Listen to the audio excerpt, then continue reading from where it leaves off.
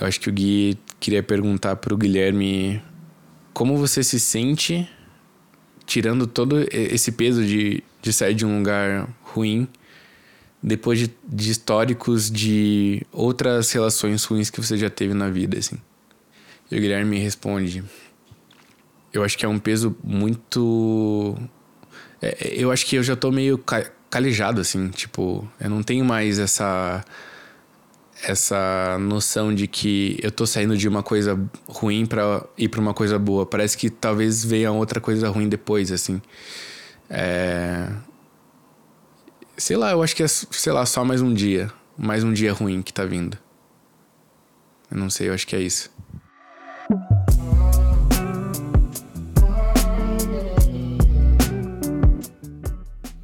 Você está ouvindo Mensageiro, uma história de Safe Light, o podcast de design de histórias reais, da lembrança ao palco. Ato 1. O desenrolar dos fatos. Cena 1. A exposição.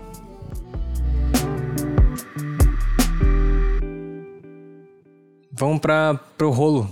Qual que vai ser a história? Tá, eu acho que eu tava pensando aqui e eu acho que uma história que é legal e é aquela história que de repente já tá batida pra mim, mas é a história de como eu fiz a troca de ser arquiteto pra virar fotógrafo, assim.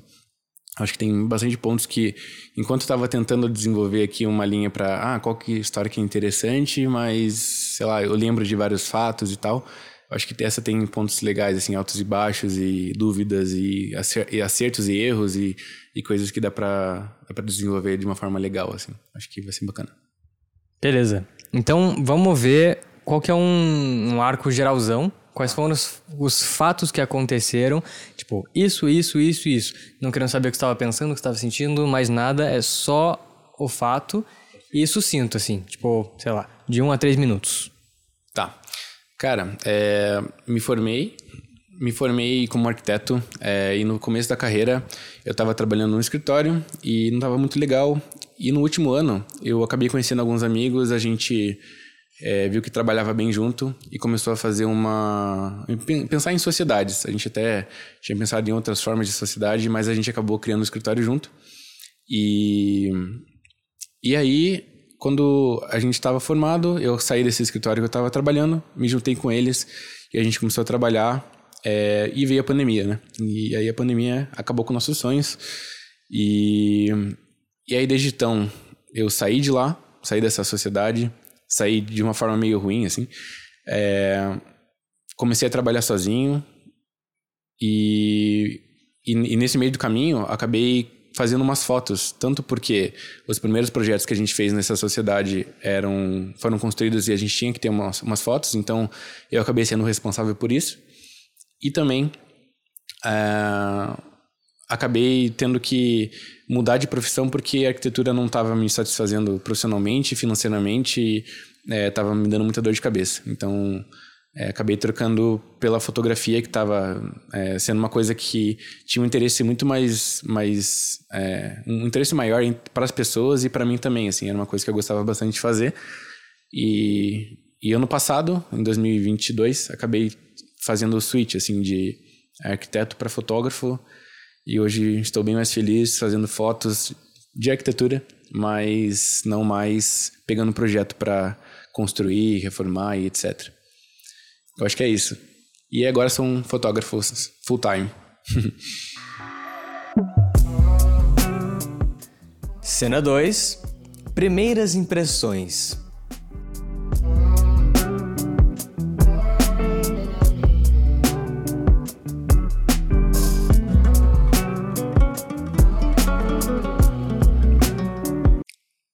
A gente tem eu, Caio, Lucas e Celton, a gente tem um trabalho de uma matéria bem mais teórica, assim, na faculdade, e a gente está fazendo quase como se fosse um conceito de um prédio. E nesse prédio a gente tem que fazer umas relações com os livros e tal. E, cara, a gente tem uma comunicação muito boa entre a gente, e a gente consegue fazer uma entrega muito boa desse projeto. O professor elogia a gente, e a gente tem percebe essa facilidade que o grupo, nós 4, a gente consegue desenvolver trabalho junto, assim. E não necessariamente a gente é amigo, a gente só trabalha muito bem junto. E ali começa, tipo, acho que clica em todo mundo essa vontade de, cara, a gente tá no último ano, a gente tem que, né, pensar em alguma coisa para fazer profissionalmente. E esses caras aqui que estão comigo são bacanas, eles são gente boa, dá para trabalhar junto. E é isso. Vou interromper de novo. Vamos tentar mais uma vez. Agora, ele foi um pouco contado como se fosse no passado, mas falando com o tempo presente. Tá. Tenta entrar no personagem, em vez de você falar, naquela época a gente tava todo mundo pensando em tal coisa, e mais no tipo, perfeito. Cara, esses caras são incríveis, a gente trabalha bem junto, e a gente tem que fazer alguma coisa. Tô eu lá fazendo trabalho, me juntando com esses meninos aí, e a gente pensa junto, assim, cara, ano que vem a gente vai ter um ano que a gente vai estar formado, é o famoso, né, o novo desempregado do mercado, e a gente não tá fazendo nada, cara, vamos se juntar, vamos ver se a gente consegue trabalhar junto, e vamos ver se vai dar certo. A gente começou a trabalhar, eu ainda era contratado de um outro escritório, eu ainda estava trabalhando num outro escritório, que era um escritório que fazia projetos gastronômicos, comerciais, e eu fiquei trabalhando lá durante 1 ano e pouquinho, e já com esse planejamento de ter a sociedade com esses amigos. Aí eu dei uma desculpa qualquer lá, cara, tô com um escritório me contratando para fazer tal serviço aí, vou ser terceirizado, vou trabalhar de casa e tô caindo fora. Aí saí desse escritório que eu tava trabalhando e a gente se juntou. Aí dali não deu o quê? 2, 3 meses a gente já começou a fazer toda aquela parada de quem quer fazer um escritório novo, né? Bora fazer a logo, bora fazer um site, bora mexer a comunicação visual, bora fazer tudo. E nessa, a gente já estava com alguns projetos em execução, que eram 3 projetos. Um deles era um projeto de uma academia de parkour. O outro era a residência de um parente de um dos sócios, e o outro era um bistrô também de um parente dos sócios. E aí, o que acontece? A gente acaba não tendo dinheiro, a gente não tem dinheiro na conta para poder bancar um fotógrafo profissional. E a gente pensou, cara, seria muito importante a gente colocar essas fotos no Instagram da vida, colocar num site já pensar nessas coisas de já começar a nossa vida profissional com alguma coisa construída que seja legal, assim. E aí a gente tinha um pensamento de não construir isso com render. O render, para quem não sabe, é como se fosse uma perspectiva montada, né, de um modelo 3D desse projeto. E a gente tinha render legal, mas a gente queria colocar foto. E o que acontece? Quem que ficou responsável por isso fui eu, no caso. Eu tenho... A minha mãe é fotógrafa e ela sempre incentivou a gente, tipo, a não só sair nas fotos, posar para as fotos, mas também tirar. Eu lembro, inclusive, das minhas festas de aniversário, quando eu era pequenininho, de quando eu ia abraçar ela, tipo, ela ia me parabenizar, eu não via o rosto dela, eu via alguma máquina, seja de filmadora ou de máquina fotográfica. Então, alguns registros, assim, de infância, da minha visão, no caso, eu tenho muito essa... A minha mãe é a máquina fotográfica, é isso, a minha mãe é uma máquina fotográfica. E ela falou assim, Gui, vocês não vão conseguir contratar um fotógrafo profissional agora, porque vai custar caro, vocês estão no começo de carreira, pega a máquina, eu te dou uma mão aqui, te ensino o que é ISO, te ensino o que é abertura e você vai lá e vai fazer o que você conseguir. Cara, o primeiro projeto que eu fotografei foi a academia de parkour. E o terceiro projeto foi o seguinte, o pessoal me chamou, meio que de última hora, para fazer as fotos desse projeto. E eles foram lá, arrumaram uma casa para fazer as fotos, só que não me avisaram. E aí pediram, cara, chega aí, vamos fazer as fotos hoje. E eu tinha compromisso hoje. Tem compromisso hoje. Tô na casa da minha irmã, eu tô, tipo, brincando com a minha sobrinha e com a minha filha, Cara, não vou conseguir hoje, paciência, vamos outro dia. E pouco tempo depois também, eu tava participando de uma outra coisa, que é uma coisa constante aí na minha vida, que é a coisa do parkour, né? E a gente tava tentando montar, eu com outros colegas do parkour, a gente tava tentando montar um parkour park. Então a gente saía, eu e mais outro amigo, a gente saía na rua catando pedra. Tipo, pedra grande, pesada e tal. E aí a gente foi pegar umas pedras e, sei lá, rolou uns stories, assim, tipo, deu levando pedra no carro e fazendo um rolê, assim. E daí esses colegas viram esses stories também, que eles estavam no Instagram, né, tudo certo. E aí eles me cobraram de que eu podia usar o meu carro para carregar pedra, mas não posso usar o meu carro para ir tirar foto do projeto. Tipo, cara, é meu carro, velho. Tipo, primeiro que eu faço o que eu quiser, segundo que vocês não me avisam do horário que vocês vão se programar pra tirar foto. E aí vocês querem cobrar o jeito que eu uso o meu carro? Caraca, bicho. Enfim, isso tudo, essa cobrança veio numa conversa que era pra ser outra coisa. Eles falaram assim, cara, vamos contratar uma coach pra ela organizar a nossa empresa e vamos ver o que a gente precisa fazer pra melhorar e tal. Coisa que eu já tinha falado pra eles fazerem há muito tempo. E parecia que quando eu falava não tava bom, assim, tipo, não faz diferença, não vamos fazer. Daí beleza, vamos contratar uma coach. Esse era o tema da nossa reunião. E aí eu cheguei na reunião, foi uma reunião de chamada de vídeo, né, porque ainda tava na pandemia. E do nada essa reunião virou, cara, você tá usando o seu carro para carregar pedra, mas você não quer vir aqui em Campo Largo tirar foto, o que tá acontecendo? A gente tá insatisfeito. E enfim, a parada que me deixou mais triste foi justamente essa abordagem deles, assim, porque como sociedade a gente precisa conversar, só que a gente tem que ter uma comunicação no mínimo, tipo, razoável a ponto de não rolar discórdia, né? Tipo, beleza, a gente é amigo, mas a gente não é... Eu não sou sua mãe, tá ligado? Então, mesmo assim, não trate sua mãe dessa forma. Eu acho que eles vieram de uma forma para falar comigo que 2 deles, inclusive, estavam preparados para isso e o outro não sabia. E eu também não sabia. E eles vieram pra falar que eles estavam a fim de, tipo, que eu saísse da sociedade.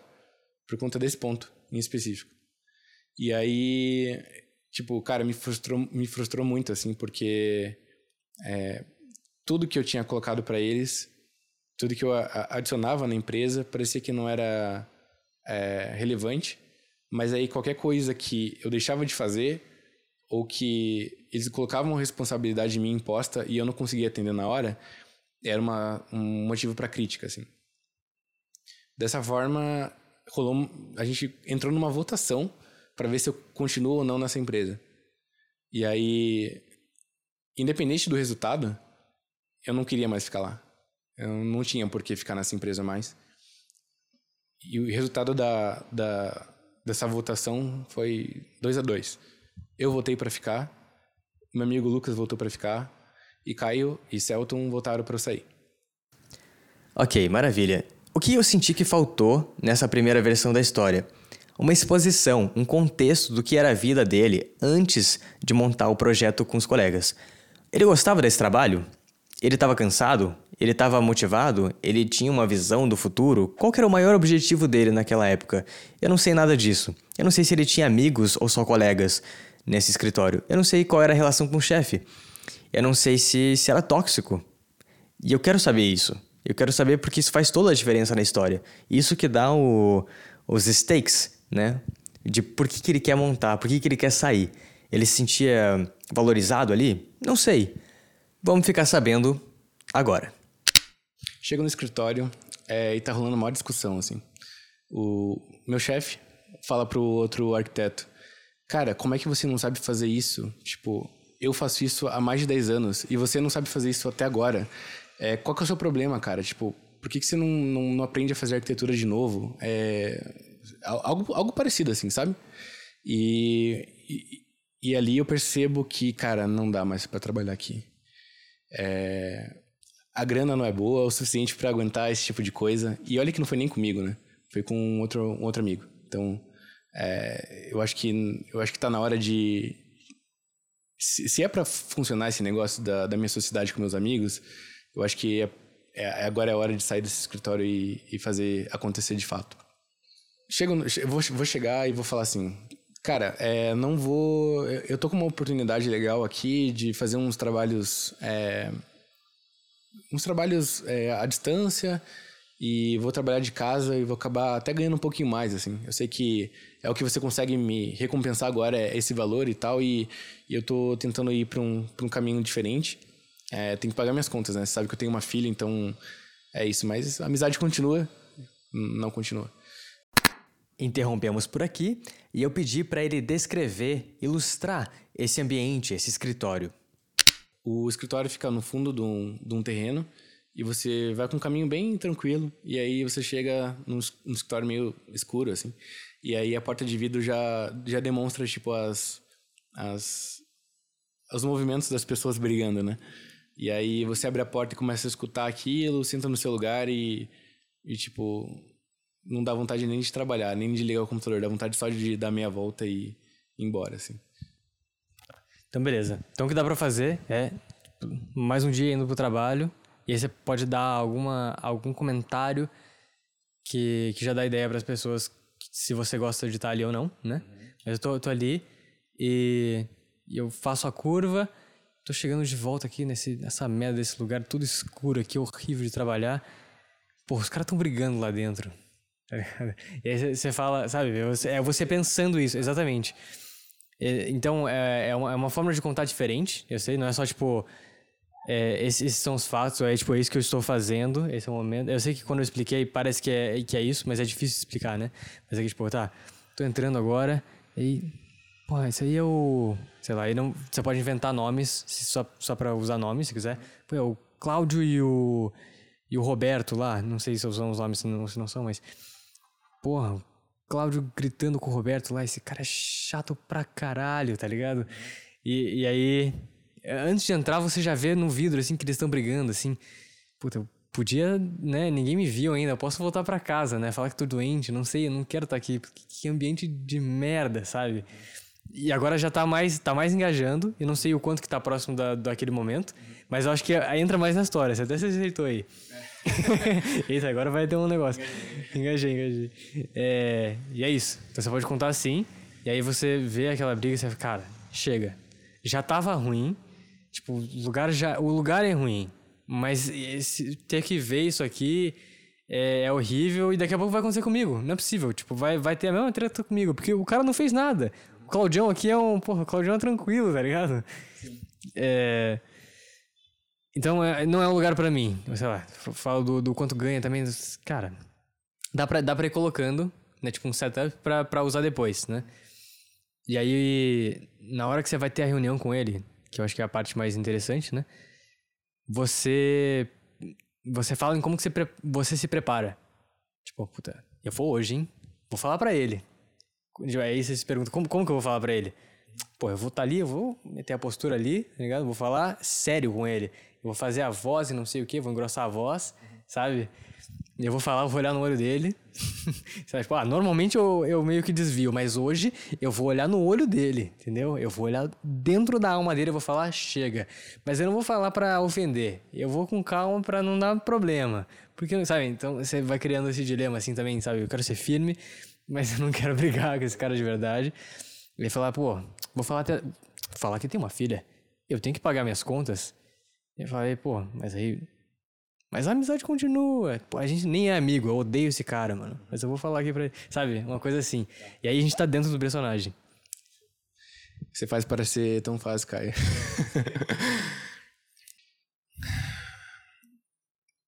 Vamos lá, né? Mais um dia de trabalho. Pelo menos o caminho até o escritório é bonitinho e tal. Infelizmente, é aquele lugar que não tem muita iluminação. É um absurdo, na verdade, porque o escritório de arquitetura que não tem janela é um absurdo. A gente torra lá dentro, escolhas, né? Mas enfim, estamos indo lá, vamos chegando e alguma coisa está errada. O que o Marcos está fazendo com o Rodrigo?